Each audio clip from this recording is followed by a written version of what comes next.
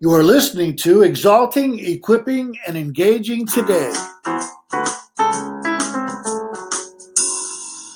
One of my favorite Psalms is Psalms 37.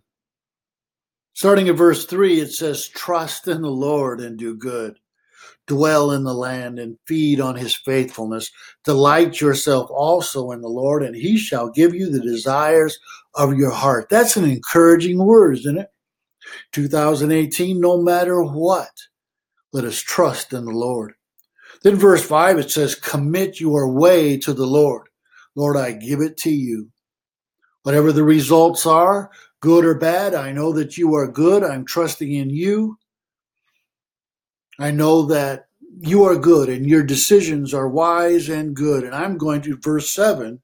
It says, "Rest in the Lord and wait patiently for him." In verse 8, it goes on and says, "Cease from anger and forsake wrath, and do not fret. It only causes harm." Now, that's not easy to do. It's natural for us to fret. It's natural for us to worry and doubt, but it's supernatural. If we were to walk in faith, even walk in the miraculous, as far as we're not seeing and trusting in what we're seeing, but we're walking by faith and not by sight.